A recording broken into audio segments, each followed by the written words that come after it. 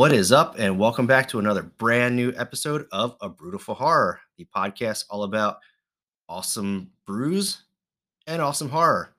Today is a very special day because I have my very first guest.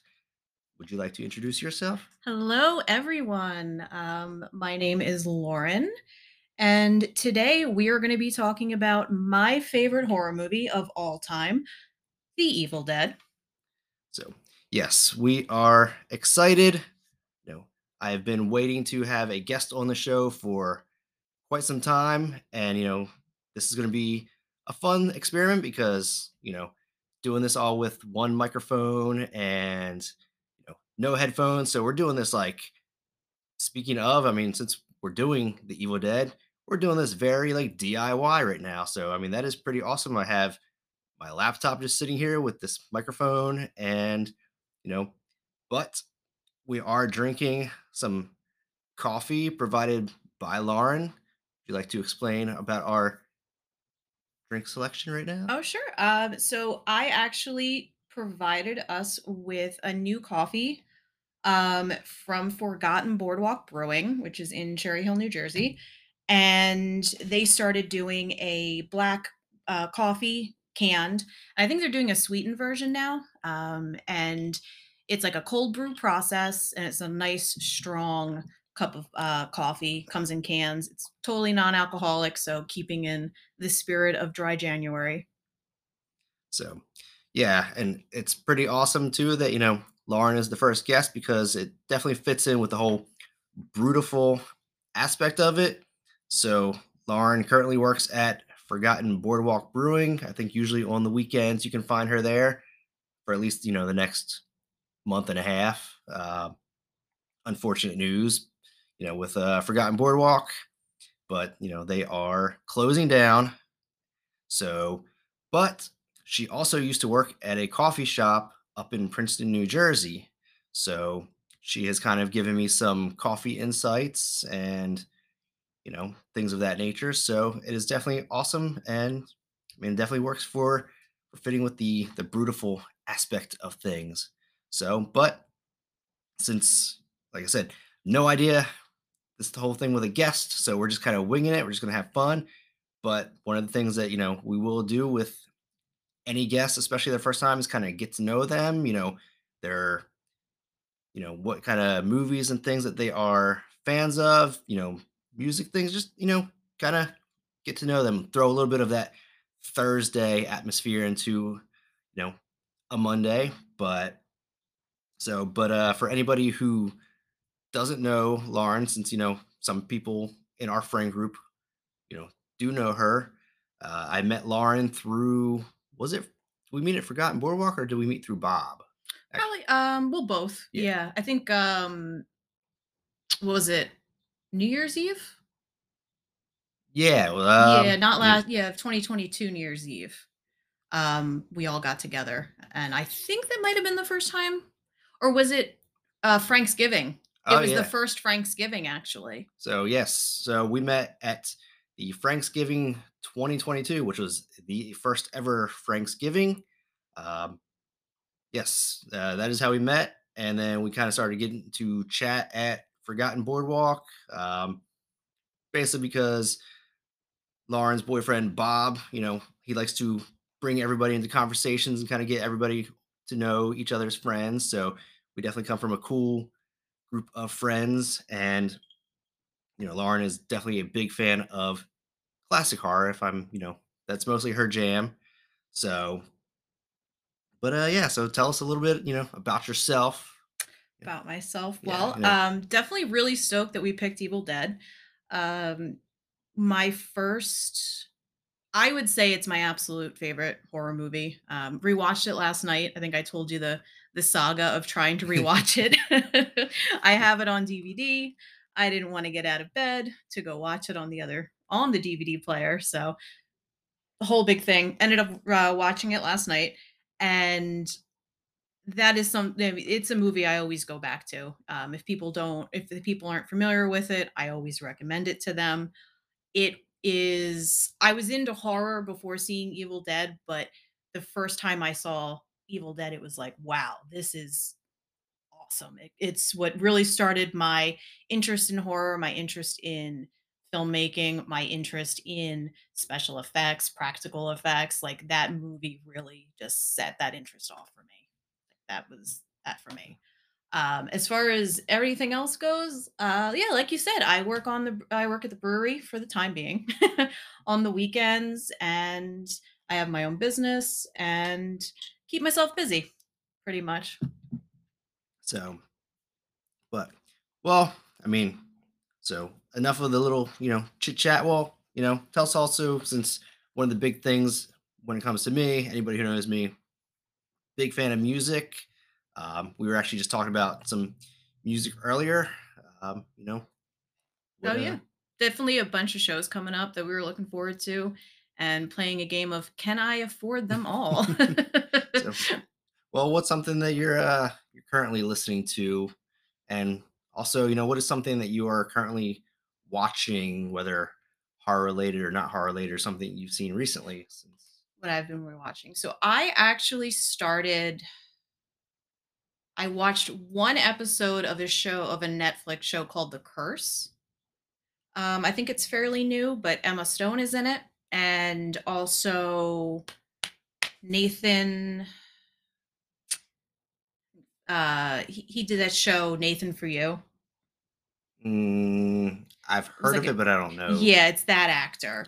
Uh, And they're like the premise of the show is they are a couple who are coming in. It's kind of like the like the home renovation people. okay, The couple that does like the home renovation in Texas, and like they become like a huge mass company, like the Magnolia the company. the the husband like chip something, and Yeah, yeah. okay, Oh, the Gaines. Yeah, it's okay, kind yeah, of like a spin-off on that. So there's like this couple that are coming in and they're building these sustainable houses in this community in New Mexico, and then they're trying to get this show off the ground.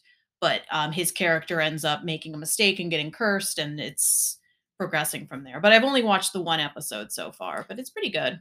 yeah. I remember seeing like the trailers for it, but I was like, I have no idea if this is supposed to be a comedy or like a drama, or maybe it's called The Curse. And the way he's, I mean, is it horror elements, or is it just basically uh dramedy?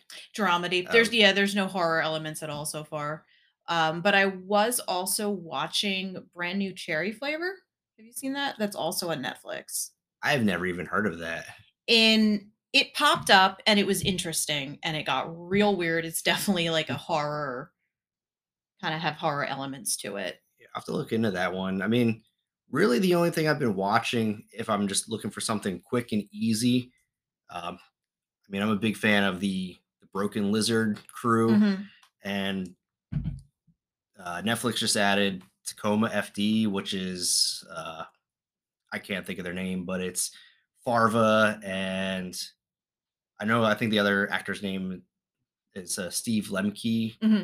Um, Kevin Heffernan might be but yeah, it's and basically you know they work for a fire department in Tacoma, Washington, and I mean it's Broken Lizard. Just some of the other characters will pop in from time to time and things like that. But yeah, I mean that's pretty much my go to now. I like short, easy, don't have to think about anything comedy. That's kind of like my thing. But Yeah, I've been rewatching the 90s Sabrina the Teenage Witch as like background noise. And like that was my jam as a child. Like I think that hit peak uh level like 12, 13 when that came out. So that was well, I mean, since we're not far different in age. I mean, because I remember watching Sabrina back in the '90s. It was what did they call it? It was like the Friday night lineup on like ABC. It was like Boy Meets World. Or was it ABC or NBC? It was it like was, Boy Meets World, um, Sabrina, and then you had your other couple shows. There was like one which nobody remembers this show, and I would probably have to Google it to even remember, but it was I think it only lasted for like a season or two, but basically this kid dies from eating a tainted burger and comes back as his friend's guardian angel.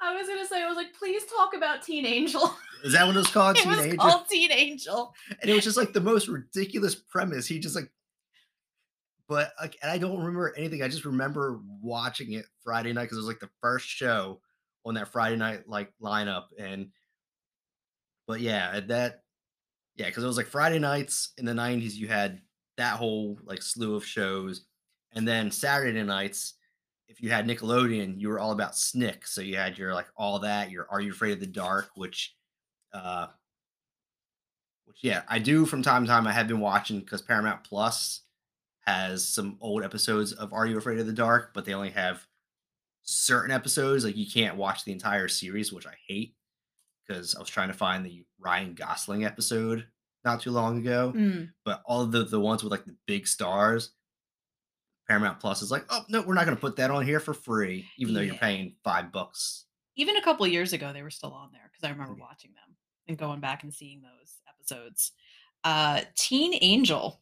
I think it's really funny that you mentioned that because that's the show and you're like, no one's Mhm. gonna know what I'm talking Yeah. about. It's like, please talk about Teen Angel. And if I think I remember correctly, his grandfather could see him too because his grandfather was like old and like near death or something like that. It's possible. I wonder if we could find Teen Angel somewhere. Probably. I wonder if like even like the people that did that show are like, do we remember making this show? They're like, "Oh yeah, that happened." So, but I mean, because it's just like yeah, like all these other people now coming back. Like, I'm surprised that some of these like shows that were kind of like out of nowhere, they didn't try to bring back or do something more like in today's times. Because I had to do like the sequel to Full House or whatever, and then we had Girl Meets World and all that fun stuff. I'm surprised they didn't just like grab some random show from the '90s, like either redo it or just make a sequel and just try to bring back the people that hey, you haven't been doing anything for like 25 years. Come back and try acting How about we reboot Teen Angel? again. Yeah, I actually recently changed my mind on reboots and remakes and things like that. I used to be very, I guess, grumpy about them, like people get, and recently it's like, you know what? Just let it go. Uh, if somebody remakes a movie, it's not going to undo the original. You can always go back and watch it. And it's a way, I think, to bring a newer audience into the movies. Somebody, kids might not know Evil Dead, but Evil Dead Rise just came out, which was great. I rewatched that too recently. But, kids are going to see that in theaters and then they'll go and see the original, and it's a way to get people in and keep the franchise alive and just keep these movies in people's minds. So I think it can be a good thing. Obviously it can go very wrong. And I don't think that people always no one's ever going to be fully happy. When you love something so much and somebody remakes it in the way that you don't like, of course it's gonna upset you. It's like, "Wait, that's not how I would have done it." I mean, going into like, I don't know if too many people that, I mean, it's quite possible. I'm sure there are, people, but like, are going to take, you know, their kids into, something like Oh, Evil well, Dead yeah. Rise, but I, Sorry, I anyone who's younger than me and I refer to as a kid, I'm like, "Wait, you're 29? Yeah, you're a kid." but, but yeah, because I mean, I can't really say, anything different because, I mean, remember when I went to see the movie X, like that one that came out? It's been like 2 years now. The Mhm, the Ty West movie about the pretty much Texas Chainsaw Massacre inspired movie about the adult film stars and Mia Goth. But yeah, I went with my two youngest brothers, which I can't really because they're in their 20s, so they're not young. But there was a woman with real young kids in that movie, and we're just like, are you fucking serious? Like, is I don't know if like your kid should be in here for this movie, but I'm surprised they let them well, I don't think they can tell people that you can't bring your kid. no, because it's like the whole like radar, under 18 or whatever, like parental guidance. So That's crazy. Yeah, I remember when I went to see Batman that came out a couple years ago, with Robert Pattinson. Okay, I haven't seen Yeah, that one yet. there was I mean, it was fine. I'm not huge into, like, the superhero movies or the Batman movies, you know? It was enjoyable, you know? I don't think before that, the last Batman movie I'd seen was from the '90s. The, uh,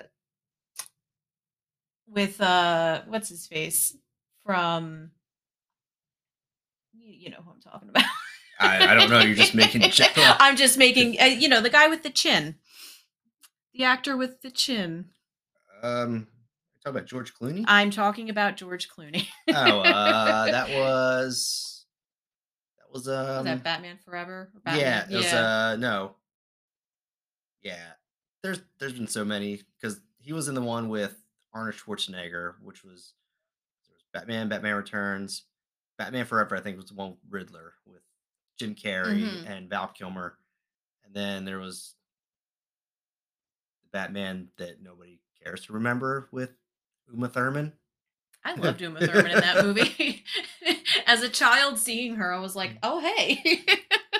then I remember correctly, like my childhood crush Alicia Silverstone even was in that Yes, yep. movie, and I still don't really even remember anything about it. And those were the only Batman movies that I had seen up Yeah, to that point, but there was an 8-year-old kid, behind me in the theater, and I was like, "Oh, that kid is not gonna have a good time." no, because if I remember correctly, like isn't like the new. Well, like I said, I haven't seen the Batman yet, but it's more of like a detective story instead of like in your face action and And it's more of an adult story as far as the pacing and everything. It's not really a mm, superhero movie for kids, you know? so. But I mean, I feel like if it's PG-13, it's kind of considered for kids because all of the Marvel movies are PG-13. The only ones that really aren't for kids, which I'm glad that even with the Disney, can't think of the word, acclamation. Is that it? Disneyfication. Whatever. Them getting 20th Yeah. Century Fox or whatever. That they're still not. They're not making Ryan Reynolds dumb down Deadpool because now that the writer strike is over, I think we're finally getting back to Deadpool 3, and Hugh Jackman came back for it, and that just excites the hell out of me because I just know they're gonna be the movie just be them like bickering back and forth the entire movie, and it's just gonna be great. I know nothing about Deadpool, but I'd give it a shot. So, I mean, he's called the Merc with the Mouth because he, yeah, he definitely makes those movies like rated R, and you know, Ryan Reynolds just that's his bread and butter. So, but let's get into today's movie topic because we could probably talk quite a bit about this movie, The Evil Dead from 1981, which I watched last night as well. Also had a bit of a tough time watching it because I tried to rent it on Amazon and I used my parents' account because they have Amazon Prime already, and so they just added me as a person to be able to watch the streaming service. And there was a whole bunch of shit that went on with trying to rent that, but finally did it. And yeah, it was. I mean, I know people like love this movie, and but I have to say it was probably my second or third time ever watching the original Evil Dead. I haven't seen the originals too well. I think out of the three Ash movies, I've seen Army of Darkness probably more than any, just because they used to put that movie on TV all the time. Oh, well, Army of Darkness is also great. So, but yeah, like I said, it definitely is. You can see the trend that kind of started off with the Evil Dead and what kind of came from it. I mean, 80s were just a magical time for horror, in my opinion. Like the late 70s and the 80s, because everything was just very DIY. Because also horror wasn't as violent as it became in the 80s. Like the 70s, you had movies like The Exorcist, The Omen. Like you're like on the edge of your seat, kind of like creepy and stuff like that. Whereas like then in 78 when Halloween came out, And then in the 80s when, Friday the 13th and stuff like that was when like horror was just like, you know what? Just be fucking violent and just, you know, as much blood as possible because they didn't even have like proper fake blood. I mean, if I remember correctly, watching some movies from the 70s, even where they're like blood, it looked like the weirdest, like, you know, vivid acid trip blood that just looked fake, like, I don't know, red paint. Yeah, very colorized and very I'm sure that has to do with the film quality, the way the film was processed. But I mean, I know too that there was like, because I forget somebody had done it in a movie. And I remember because there's if I remember correctly, because there's a was it getting old sucks because I forget words. A documentary Yeah. about Tom Savini, Mhm. and I think it's in the documentary about Tom Savini. There, he talks about where he got like the recipe for blood because he had done work on Tom Savini did work on Dawn of the Dead, Mhm. and I want to say that was the late 70s still. And the blood in that even looked like that weird, like acid trip kind of blood. Um, but yeah, the film quality probably had a thing to it, but there was like a somebody came up with a recipe and it made it what it looks like now. But even reading about, for the Evil Dead, because I'm one of those, IMDb, like I have to read the trivia. Like if I'm watching a movie, bet your ass I'm on IMDb looking stuff up, and especially now with this, I get to now use my nerdism for fun and look up the fun little things. But they used what was it? Food coloring, caro syrup, and something else to make the fake blood for this movie.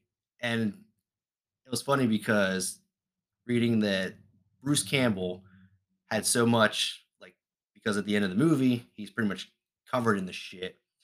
And so between takes, he would take his shirt off and put it by the fire to like kind of like dry it out so that it wasn't all wet and like and because of everything, like his shirt would get so stiff and hard that it would start to like deteriorate when he put it back on. So he had like, multiple different outfits just because at the end of the movie he's just so caked in fake blood. That's actually something, so, when I did my fake blood for my Skinless Frank costume, it was corn syrup, red food coloring, blue food coloring, and cornstarch to thicken it. So So, and I think that looked pretty realistic. but well, yeah, I mean, because I mean, being a horror person, I mean,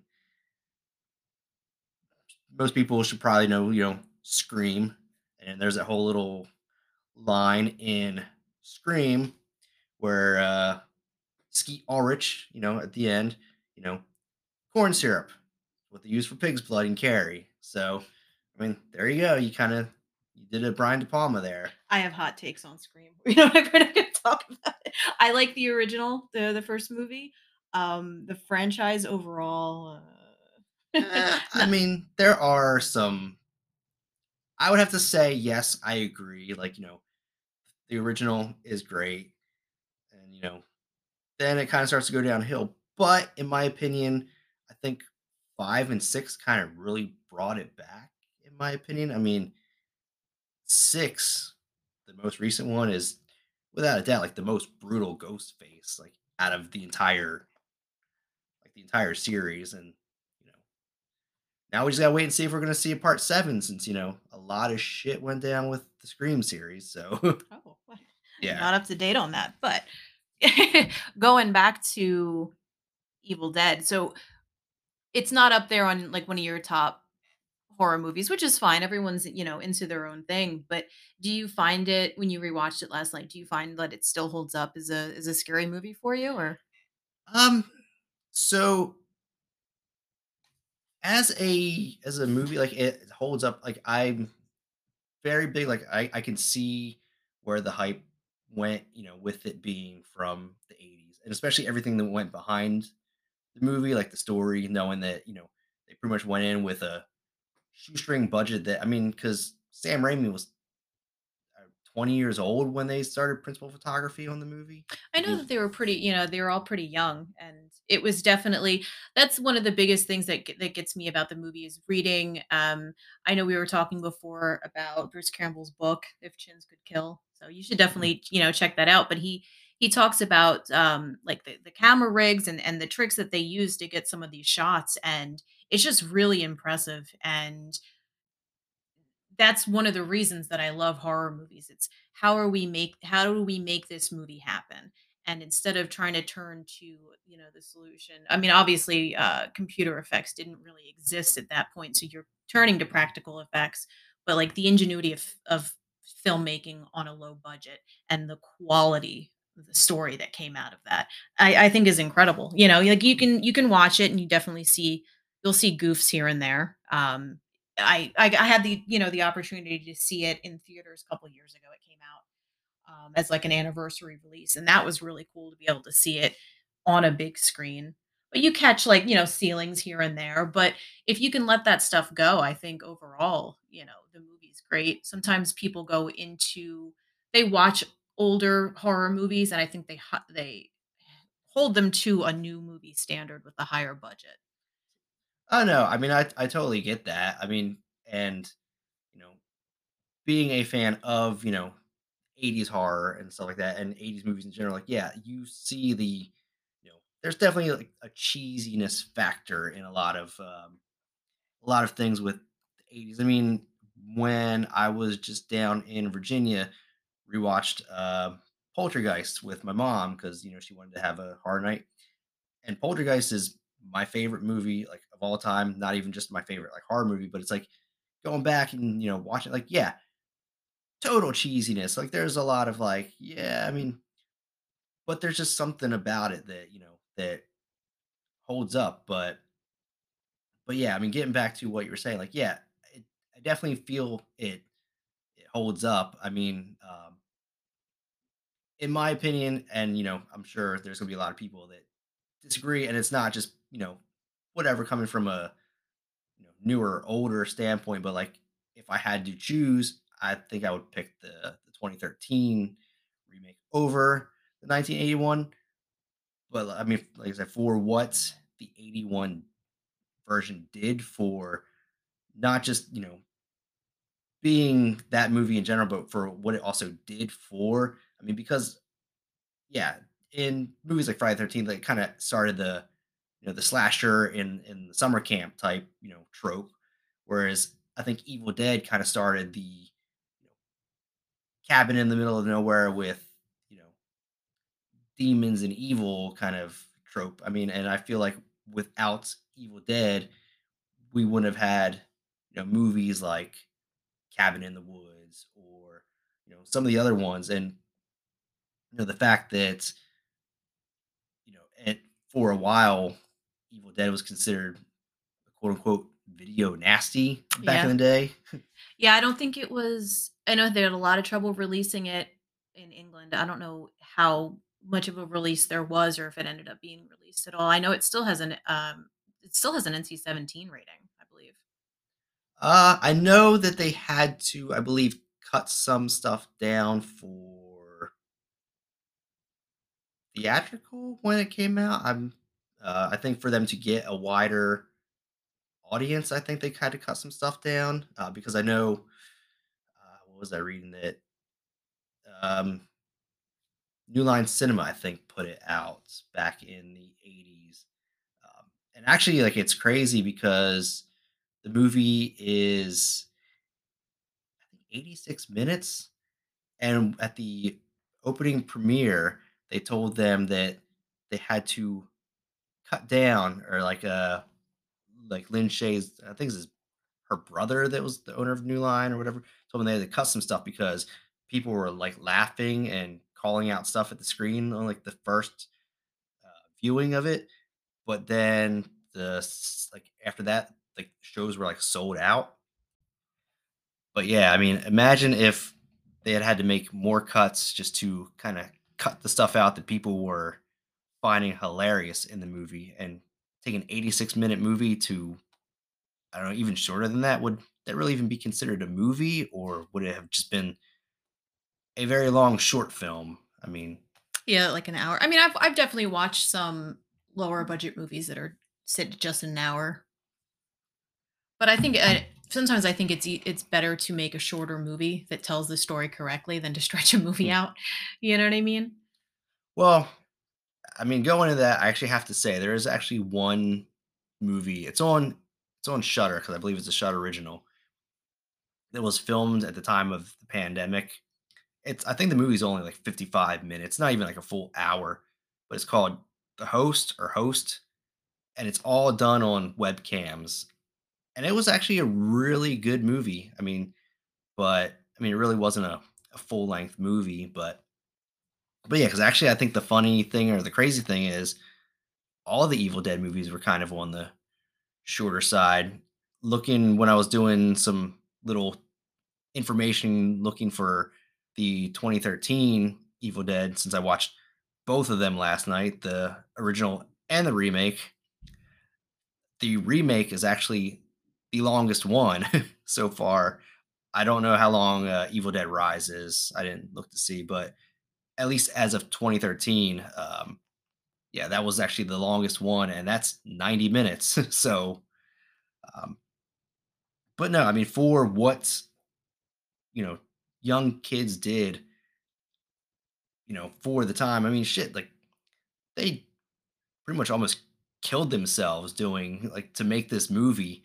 And the fact is, I don't know if I'm wrong, but I think this was Bruce Campbell's first movie. I know. I believe so. I know they would do a bunch of shorts and everything. Obviously, I mean, I'm sure you know that they were friends since childhood.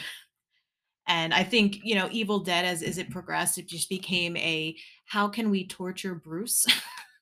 What Sam could come up with to torture Bruce and then his Hmm. brother. But oh yeah, I mean, well, yeah, and reading it like the information and stuff, like Bruce Campbell pretty much only became, an actor or was in Sam Raimi's films because, out of the friend group, like Bruce Campbell was the one that all the girls found attractive. And so they're like, oh hey, well, he's the one that's gonna be in the movie since he's gonna be the one that's gonna get people coming in to see these. So Yeah, and then they were all real big fans of Three Stooges. So all of the falls and the like the physical comedy and the physical acting, Bruce Campbell used to practice that as a kid. And they would mm, practice, uh Three Stooges mm, falls and tricks and mm. stuff. So, we rewatched Evil Dead a couple months ago with Julia because she had never seen it before. And the joke was the only thing that can stop Bruce Campbell is a bookshelf because he kept getting caught up in the bookshelves. That is one thing that actually I wanted to like that I thought about last night too. Like when I was watching it, like it's like he's the one who survives, yet every turn of things, he gets knocked down and something falls on him and then he can't get out. I'm just like, how did he survive this whole like ordeal? But Trapped under a yeah. bookcase. But one of the things like in not just like Bruce Campbell, but like that I also found interesting was like I said, it's been a while since I've seen Evil Dead 2, and it's been a couple years since I've seen Army of Darkness. Um, so the way that the I don't know, what would you call it, curse, a virus or whatever, like how How the dead? It's they resurrected yeah, the dead by yeah, reading the book. That's why you never yeah, read out yeah. loud from a book. Well, no, and it's like, Well, a yeah. creepy book. Cause so in the original one, like, cause it possesses Cheryl first, Mhm. but then it's just like it floats into another one, cause what's his character's name? Scott? Is that Scott? Scotty, yep. It was his well, I guess they weren't girlfriends, if they could say like friends, like because it just kind of like jumped into her. Whereas in the remake and even in Evil Dead Rise, for somebody to get possessed, like they have to be like scratched or there has to be like some sort of like fluid exchange, almost like the zombie virus. It's the same in the first one. Linda gets stabbed with a pencil in her Mm, ankle. Oh. yeah. And then Cheryl gets attacked by the trees, and Shelly gets it. We don't see Shelly get attacked. She goes in the other room, and you hear a crash, and then Scotty goes to investigate and can't find her. But well, but in that same aspect though, the fact that because Ash gets scratched like when he's going down the steps, and it's like, so how come he doesn't, become a deadite or whatever? Like, it's just like, hey, he, just kind of makes it out, and like, so there's like some things, and But does he make it out? well, yeah, um, yeah, that is like one of those like kind of like up in the air things given the ending, but no, I mean, and as much as you can talk shit about like with horror, I think it's easy to pick things apart just because wouldn't really have a story if there wasn't stupidity or questionable things. So, like with I was saying, in last week's episode when I was talking about, Evil Dead Rise and like some horror movie tropes, like in the remake, basically it's like, the character Eric like starts everything off because he reads from the book, and it's like, you know, he's sitting in a room by himself, and he opens his book that's wrapped in barbed wire and a plastic trash bag, which also why the people who, put the book there just left it there instead of burying it somewhere so that nobody else could find it. No, they just left it there. But he's sitting in a room all by himself and just reading the book, and then he just reads the words aloud.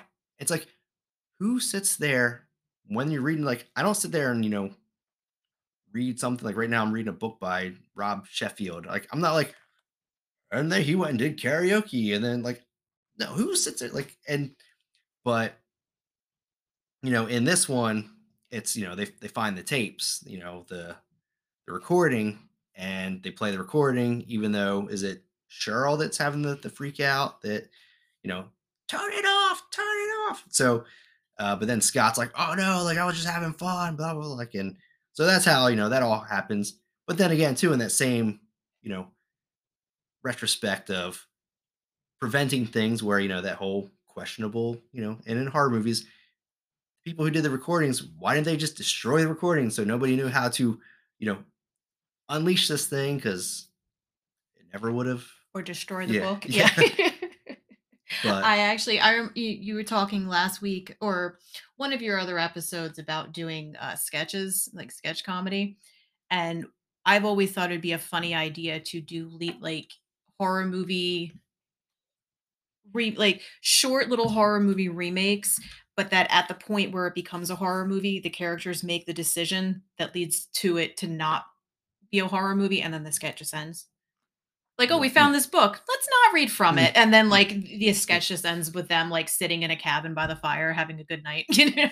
Well, I mean, like that's kind of how I mean, and one of the things that I love about the movie Cabin in the Woods is it's pretty much it's just saying that here's these horror movie tropes, but we need people to be stupid to do this so that the I mean, have you seen Cabin in the Oh, Woods? app Yeah. yeah. So it's like so these old gods don't destroy the earth, so we have to have these stupid teenagers or stupid people do stupid things.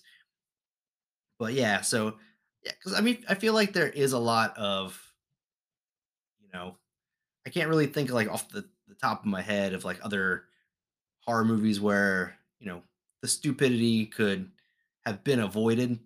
But I mean, it's definitely there. But with yeah, and then with the Evil Dead, what are your thoughts on how it kind of progressed? Because so with the first one being pretty much a straightforward horror movie, and then the sequels started really going into the comedy route. Where like Ash was more of a you know jokester, I guess. I mean, and that just kind of became, I guess, Bruce Campbell's personality. Yeah, definitely, like, the character of Ash and who people think of as Ash definitely started coming about more in the second one, and I love Evil Dead too, I think it's great, and I don't have any reason to compare them against each other. I mean, they're telling essentially the same story in a different way, and it's a whole different feel. Again, with the practical effects and all of the little tips and tricks that they did, and just like the way that they would pull off some of the stunts and the makeup and everything is just some of the most creative filmmaking, and it's fun, and I love campy horror, and I think that's a great niche. And then of course, you move on to Army of Darkness, which isn't necessarily a horror movie, but still a lot of fun. Yeah, I feel like Army of Darkness is pretty much it's like a comedy with some fantasy slash horror elements. I mean, you kind of really only get, I think, in my opinion, like because even with the main bad guy in Army of Darkness, which was like that skull guy or whatever, Yeah, like Evil Ash. yeah, like it kind of like reminded me more of something like you would have in like a comical Lord of the Rings. Whereas like I feel like the only horror element, true horror element, is like the beginning and the end with the deadite and the S smart or yeah Yeah, was smart. Yeah, definitely. I mean, fun time. And the skeleton army makes me irrationally happy. There's something about an animated skeleton that makes sense. but no, I mean, because even like with what the Evil Dead became known for because of that whole comedy aspect with what Evil Dead 2 and Army of Darkness kind of brought into it.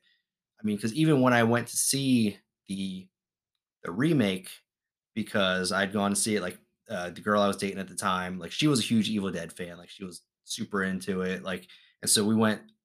I want to say maybe we went opening night, but I don't think it was definitely opening weekend. We went to see it, and I mean, looking at the trailers, like it's definitely like crazy. And I remember being just like my mind was just like blown. I'm like, wow, like there was like no comedy in this at all. It was just like straight, gut punch and just. But I mean, and it's awesome that you know because I don't think pretty much other than the first Evil Dead, I don't even know if Bruce Campbell ever did like a serious movie. Like, I mean, he's definitely acted. I mean, he was in the first two Maniac Cops. If you've seen them. no, I don't think I have. So he was in there, and I mean that was more of, I mean, guess, Yeah. yeah, a serious role. Well, I mean, it's a horror movie. He was in. I mean, he's done a bunch of like one-off stuff. He was in that series on Burn Notice, Okay. which I saw a couple episodes of, but he was the only reason I had to watch it. It wasn't because Maniac Cop wasn't Ted Raimi in one of those. I believe so. No.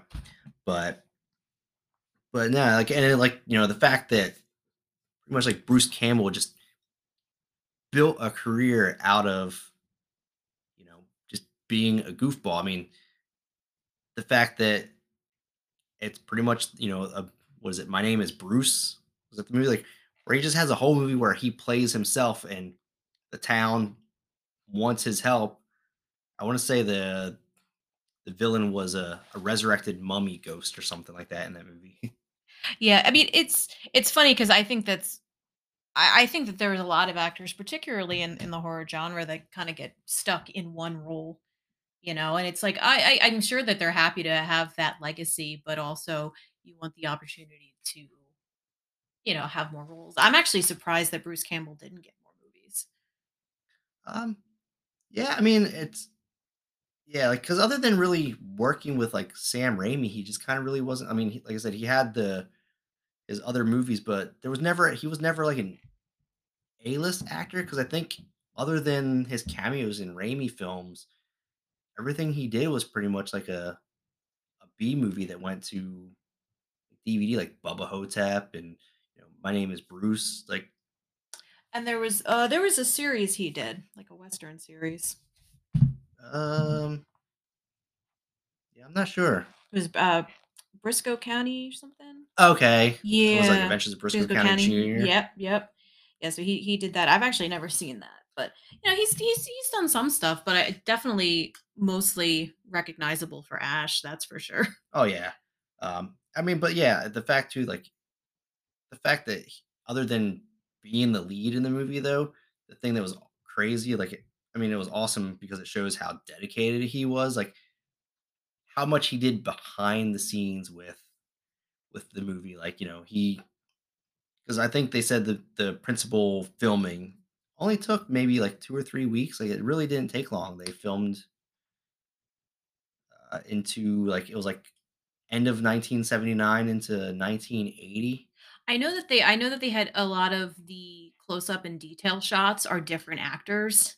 And there's a Yeah. couple shots, like you'll see like a close up of hands, a lot of like the hands close ups or Sam's Mm. hands. Okay. I know there's a shot when they're pulling up to the cabin and it's actually Sam Raimi in the front seat of the car. I know that because I was gonna like rewatch it again this morning, but like I know too. Apparently, in the beginning when they pass like the two guys like fishing on the side, like one of them is Sam Raimi. Yep, that's Sam Raimi and Robert Tappert, who is the producer. Yeah. So one of the interesting things that I found out about Tapper or whatever. Um, so he's married to Lucy Lawless, Yes. which explains, I guess, that's how she kind of got into Ash vs. Evil Dead. And For then Sam Raimi being involved with Xena, Warrior Princess. Yeah. but and it was funny because apparently that when the movie came out, Lucy Lawless saw it and was so appalled by the most infamous scene in the movie that kind of became a The tree scene. yeah, the tree scene. She was so appalled and was like, I can't believe somebody did this. Like, this is I am and she ends up marrying the person who actually said, "Do this in the movie." Yeah. Because Yeah, it was him. He's like, yeah, "Well, we gotta make this scene more brutal." yeah, because it was originally just supposed to be like, "Hey, okay, like the tree is just attack her," and he was like, "Nope, we got to go further." Yeah, and I think, again, I mean, going back, watching things in a different lens, I wouldn't steer anyone away from this movie. Unless I, was like, you know what, I don't think that this is something that you're going to be comfortable with, or maybe go into it knowing that, you Mm, might be yeah, prepared for something. It affects, people in different ways, I guess. But I guess and I think, they've come out and more and said that they kind of regret taking it to that extent. but yeah, I mean, like Sam Raimi like has apologized and said like, yeah, maybe like they should have done that. Like if they went back and like did it over again, like they wouldn't. But I mean, but another like crazy thing is like you know it's kind of become I think one of the most infamous scenes in horror films. And also, I mean, the craziest thing is that with as much controversy surrounded the movie back then, I mean, like I think looking at today's standards, it really wouldn't be as extreme. Like it's not considered like as an extreme movie as it was back then. But it's on a list of like movies you need to see before you die, which is it's crazy. But yeah, so I mean, you talked about aging well and things like there's definitely parts in it where you kind of look and I mean, because every time I watch, I still remember watching it the first time and the end where the the Deadites, well, they weren't called Deadites back then, they were the Dead. They start like melting, and I'm like, they look like claymation figures, and then That is and like this is in my defense, that's one of the reasons I love this movie is I think that's like one of the single yeah, greatest scenes in any horror movie. It's just that stop motion melting. It's the most creepy, unsettling like just throughout that movie that the death scene of them all melting down is it's disgusting, yeah. it's creepy, it's creative. Uh and it really sticks with you. You remember that scene, and it definitely stop motion in general. I just think is really creepy. Well, I mean, And for whatever reason, because maybe it's just to that whole like 80s movie mentality. Whenever I see that scene, the first thing that pops into my head is the scene from Beetlejuice where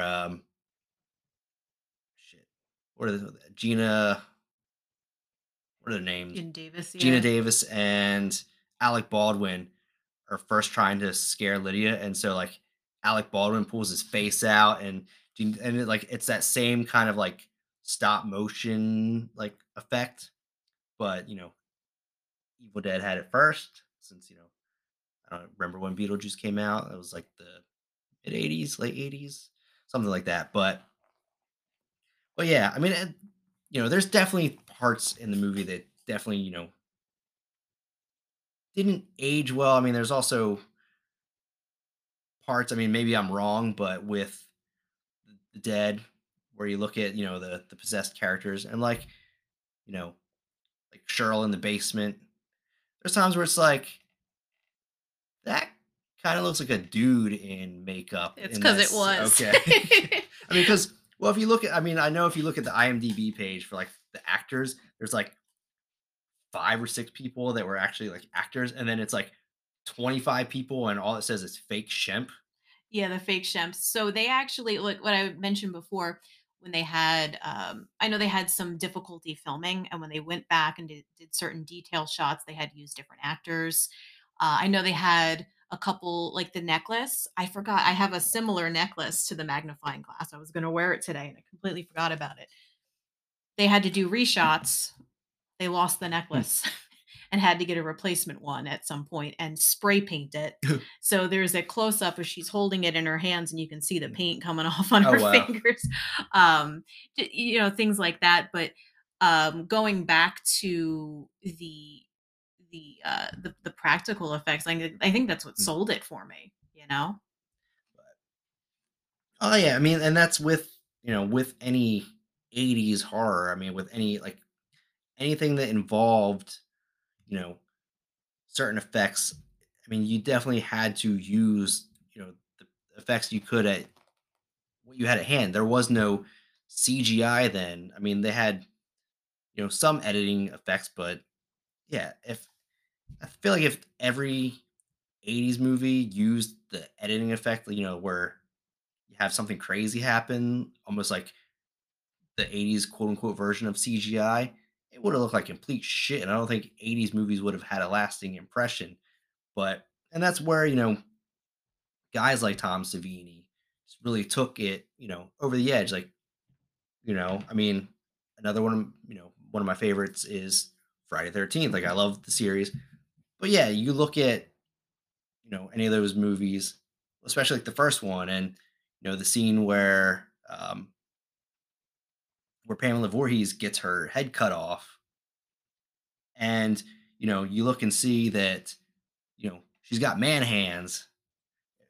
It's yeah, so they had to use what they could, and I think that's what makes those movies actually stand up better, because you watch a movie nowadays, sometimes even for the simplest of things, they use CGI and it just looks like shit. And that's one of the things that just also that I loved that the remake did. Like they, because Fede Alvarez, the director, has a background in CGI.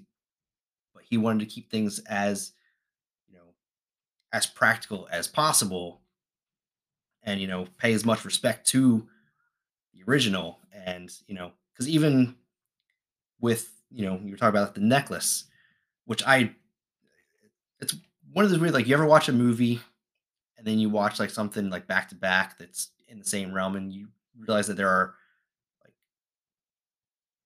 ties that you never really like would have realized unless you actually watched them back to back.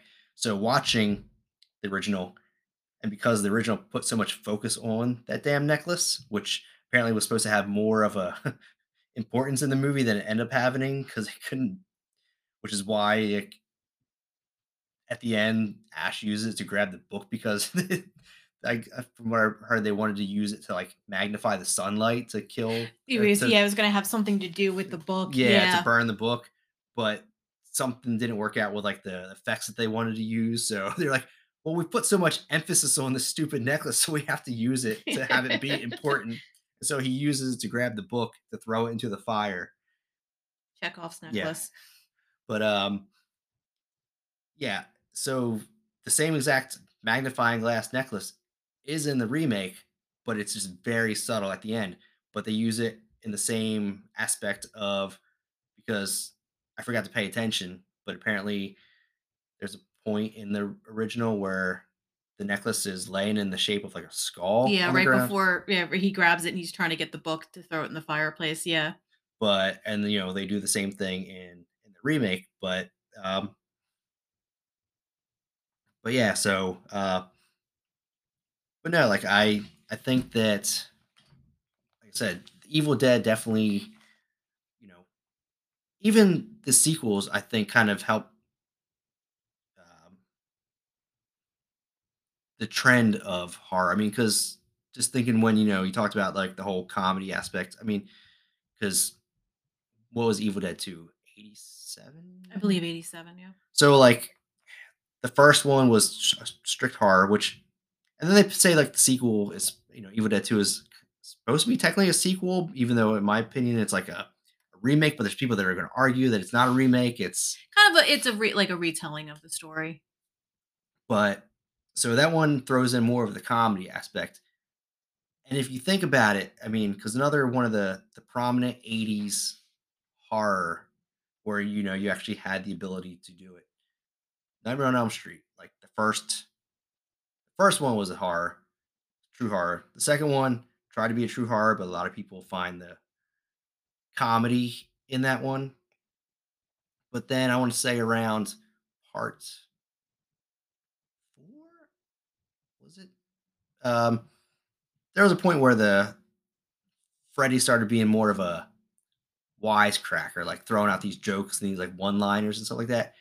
And it kind of like makes me think like, because I don't know when or which one he started doing it or when that movie came out. But I was like, I wonder if Sam Raimi actually kind of started the whole comedy and horror aspect, where it was like, okay, we kind of need to throw some comedy in here so it's not a strict horror, and kind of like, you know, let people relax a little bit.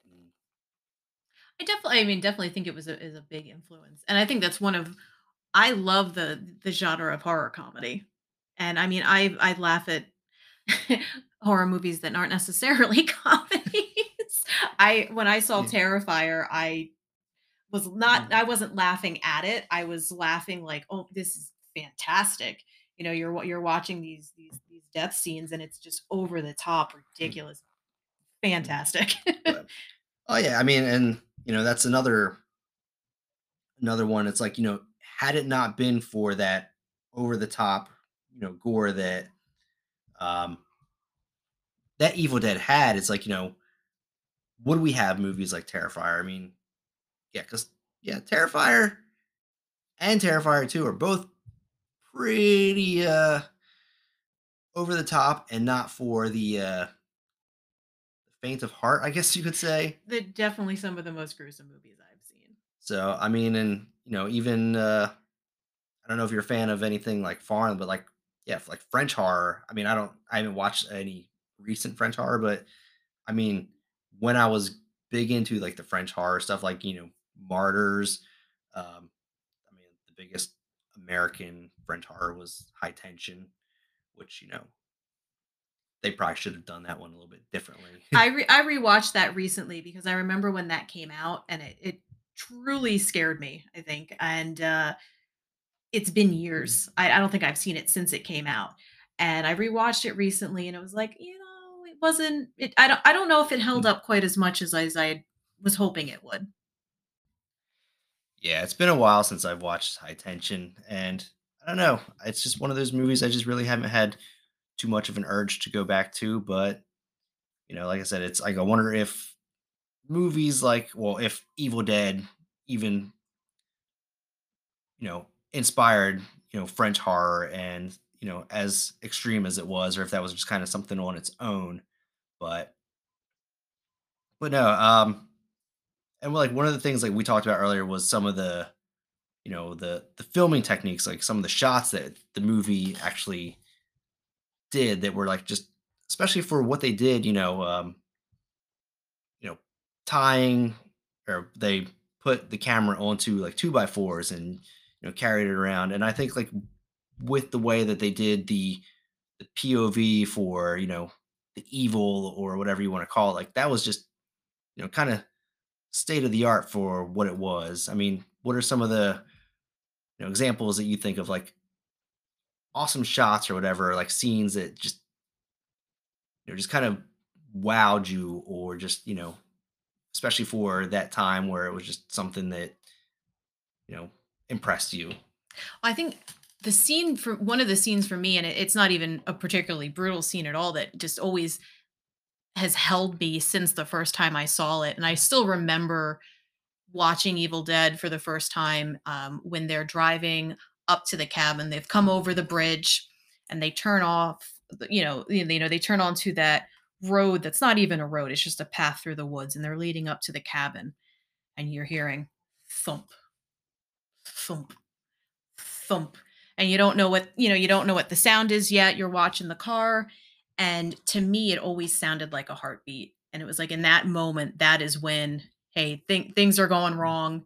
It's kind of like suggesting like the heartbeat of the woods. The woods are alive. The house is alive. Something's alive here that's happening. And then, of course, you've got the sudden stop of that noise as soon as they get onto the porch of the cabin, and we find out that it's the porch swing that's hitting the side of the cabin, and that's what's making this noise, and it just stops. And that right there is, it's still to this day I'll watch that scene and I still get that original feeling of terror, like, that something bad is going to happen. So that's always stuck with me. And then going back to, like the final scenes where the deadites are melting down, just what they would do is you have the body parts all over the floor of the cabin. And what that actually was, there was a couple different people under the floor, under the floorboards. They cut holes in the floor, and you'd stick your hand out or you'd stick your foot out, and there was people under there just waving their limbs to make to make that work. And I just, the ingenuity of doing something like that, like, how can we get severed body parts to wiggle across the floor? you know and I just think that's a super creative way to go about getting a shot like that. And actually, I don't know if you know this, the basement in the actual cabin, it didn't have one, so those shots are actually filmed in, I believe it was Robert Tappert's parents basement, a lot of those shots, and some were Sam Raimi's mom's garage. So yeah, I know that. Which it's funny because I read that when they filmed this, the cabin that they used for, like, they were allowed to use it and kind of do whatever, but they had to fix whatever they did. And I mean, I know they built the fireplace, like that was specifically built for the movie. And but like I know they cut a hole in the floor of the cabin and dug down and put like a few stairs to make it look like they were going into a basement. That's how they filmed that. And then even like the fact that the shotgun that Bruce Campbell uses, and there's a scene where he shoots out a window. He actually shot the window out with like live ammunition, like, and that was like, I thought it was a good idea at the time. As far as filming things and to doing dumb things in order to get a shot, I've been there. I did AV club and would do videos and stuff all throughout high school, and I know we wanted to get a shot of a car coming at the camera. So I was laying in the parking lot of the school with the camera, and my friend was driving the car towards me. And we thought we were being smart. It's like, oh, he's not going to get anywhere near me. Next thing you know, we're all in trouble. Someone saw us about to run me over or whatever, and we're getting screamed at. It's all all for the filmmaking. well, so from what I heard, the shot at the end of the movie where the evil or the force or whatever they call it, like, is going through the woods. He goes into the cabin and out the cabin, and then kind of pretty much like ends with with Bruce Campbell turning around and screaming. Apparently, he had this ongoing joke, and I forget how long he held this joke, but apparently the joke that maybe Sam Raimi was in on it too, like that to get that shot, they had the camera mounted on a motorcycle, and and Sam Raimi just drove the motorcycle, and it's the last shot in the movie because they actually hit Bruce Campbell and injured him, and that's why, like, they said, like, that's the final shot because they knew. I know he did actually, he hurt his ankle at some point during shooting. So you do see him limping at certain Well, I points. mean, apparently a number of people got hurt while making this movie. Just, but no, and you were going back to what you're saying about the sounds and how, when they drive to the cabin and you hear like the thump, thump, thump, and you see like the swing. Like that's one of those things like where filmmaking is very effective. Like you don't need to have something fully visual to like just kind of push deep into you. I wasn't I mean, I'm pretty sure it was a recent episode I talked about, one of the greatest modern examples of just sound and just, the atmosphere adding is The Witch, Robert Eggers, which, but even going back to, 80s, since we're talking about, Evil Dead, one of the great, movies that relied on sound just for horror because the movie's it's considered a horror movie, and it's honestly it's one of those movies that not a whole lot happens. Like there's not a lot that was visual in it, but just the atmosphere and the sound. And for it being the 80s, the fact that the movie still sticks with me is this movie called The Changeling. And it's got George C. Scott, and he's pretty much like the only actor. And there's sounds like you hear a bouncing ball like in the hall and stuff like that. And and even in another recent one where like just a scene in a movie sticks with me. I went and saw the movie like not even opening night. It was like the night before, like the Thursday night showing.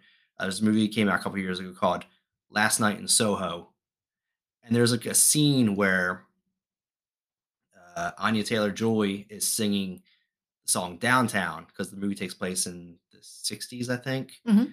and it's just her, no music, like nothing, and just it's the whole way that Edgar Wright, filmed the scene. It's beautiful but haunting, and it's like so yeah, like a lot of people, which is like one of those things that I kind of also hate when people. I mean, maybe I'm just an old curmudgeon or whatever, but like when people give a movie, like especially a horror movie, like a bad review because there's not enough brutal violence in it, or there's not enough, gore, blah blah, you know, without understanding or even like appreciating other like aspects of the film that kind of just give it life. I mean, that's like, and that's I feel like is a sad thing to the people that put their time and effort into movies. Um, as with music, I mean, there's movies that I really don't care for. There's movies that like I have no interest in seeing, but I'll watch them, and a lot of times, well, maybe not always a lot, but there's times where I find something to appreciate in this movie, or just like with music. Like I'm not a fan of all kinds of music, but there's things that can be appreciated in it because it's somebody's art, and so they put something in there. Like yeah, there's there's movies that are, I'm just gonna straight out and say that they're shit, but they're like the laughable you know X-rate movies or whatever. You like Solo, they're not even like B-rate. They're just so laughable that they're good, but still in that aspect, they're so bad they're good, or have like redeeming qualities. Oh, absolutely. And I have a special place in my heart for those kinds of horror movies. These so bad they're good. That that's a very enjoyable genre for me. I mean, uh, like a movie that's just like so bad, it's well, actually, it's not even like so bad, it's good, just so laughable. So years and years ago, my friend showed me this movie called Scarecrow Slayer, and it was like a horror movie. It was like one of those straight to video movies or whatever. But there's a scene, and this is supposed to be a horror movie. There's a scene where the possessed evil scarecrow, I think he's going against like because Tony Todd shows up in this movie, and I think the scarecrow roundhouse kicks Tony Todd, and I'm like, You just threw like a ninja move into a A Scarecrow beer, movie? yeah. So, but but no, like Sam Raimi, like for like I said, him being really young, like he definitely had the gift, and the fact that he carried it on, and uh, he kind of got out of horror for a while. I mean, you can say what you want about the Spider-Man movies. The first two were pretty decent. Spider-Man 3 sucked. I don't think there's anybody who's going to say it's good. Not even Sam Raimi will say that it's good because the studio pretty much said this is what you have to do because this is otherwise we're not giving you money and you're contractually obligated to do this movie. So um, he did Spider-Man 3 and still will say that it sucked. I would say that's the one of the benefits about horror because I think continuously, I mean, of course there's tropes and there's a lot of garbage that comes out of the horror genre, but overall I think it is one of the most creative genres and the most inventive stories are coming from this genre and you've got studios willing to take a chance on these lower budget movies not as well known like studios like A24 and we're getting different stories, we're getting different perspectives. And I know like some people have a problem with them. I personally enjoy a lot of the movies that come out from them. But it's a whole different thing. I mean, like the genre of horror in itself, there's something for everyone. Whether you're somebody who loves, you love violence, or maybe you just love a ghost story, or you know, anything in between. Oh no, I mean I agree. I think A24 is definitely like a studio that allows for a lot of more independent um, style of filmmaking, whereas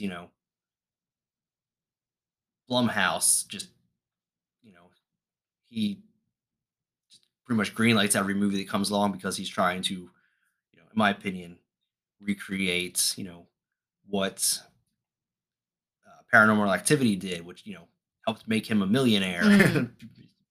but but yeah, horror is like that is one of the things that's awesome. Like as much as I love you know violent like horror, like slashers and all that, like I think the ones like because even being a horror fan, it's it's sometimes hard to like really get under your skin with something. I mean, for me, which this all comes also down possibly to belief systems and stuff like that, but like possession movies are the ones that kind of just really you know get under my skin, and I'm just like, especially if it's done right. I mean, and one of the best examples I think, in my opinion, of that, and it's just because like the filmmaking, the acting is The Exorcism of Emily Rose, which is also like a courtroom drama type movie. But yeah, just that movie freaks me out. Like it has always freaked me out, but I love it.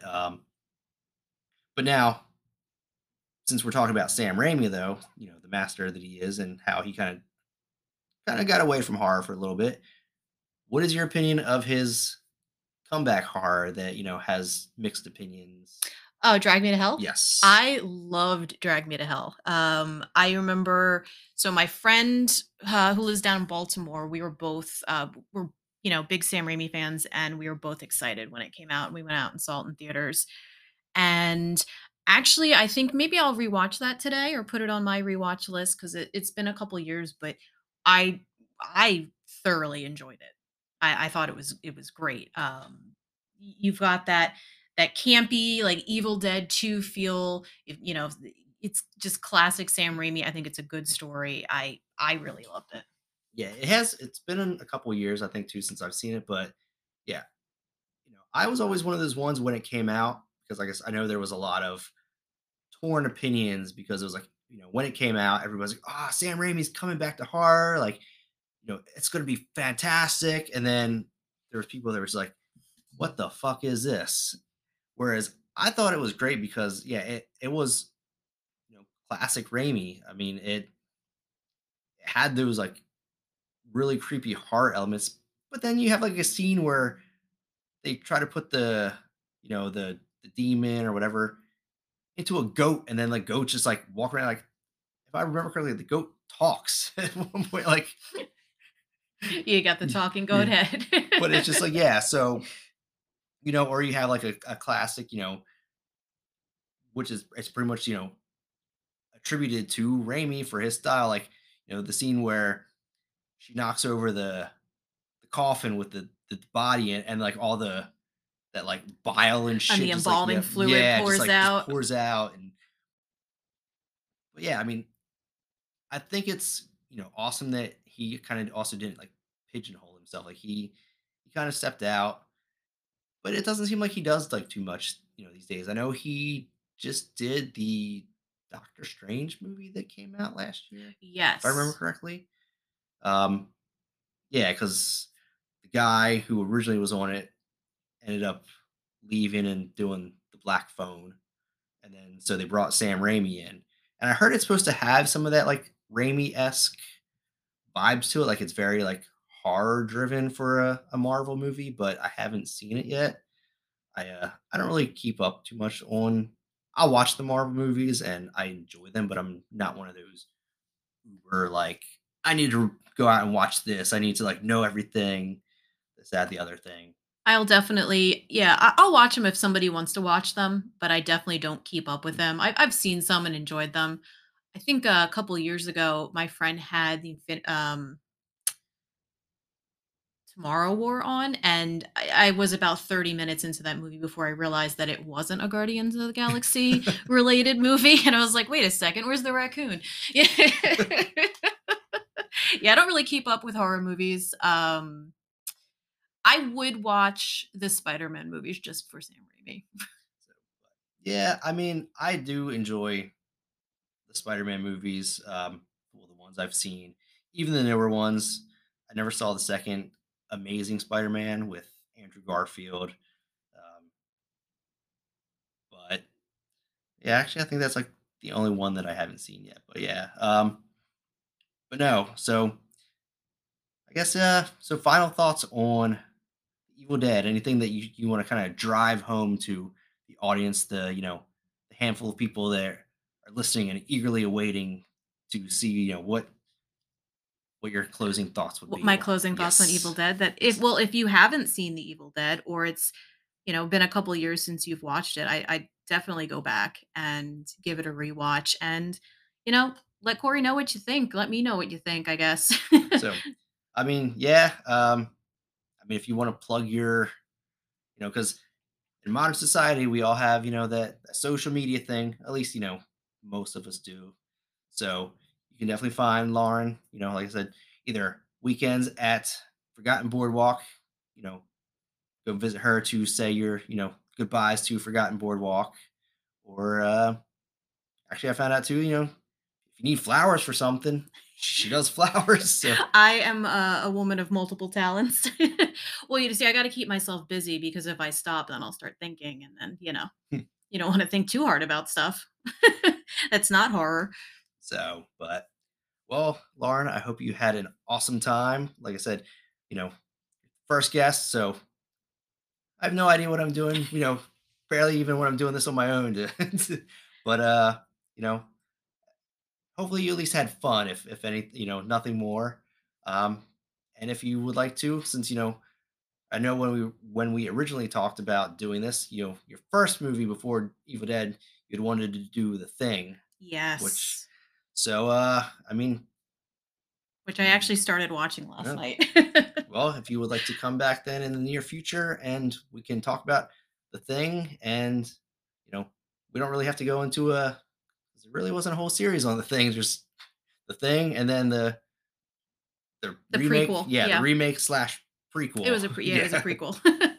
Yeah, absolutely. I mean, I would love to come back. I was definitely, like, really stoked to do this with you, and, yeah, anytime you wanna come, I'll talk about horror anytime. Awesome.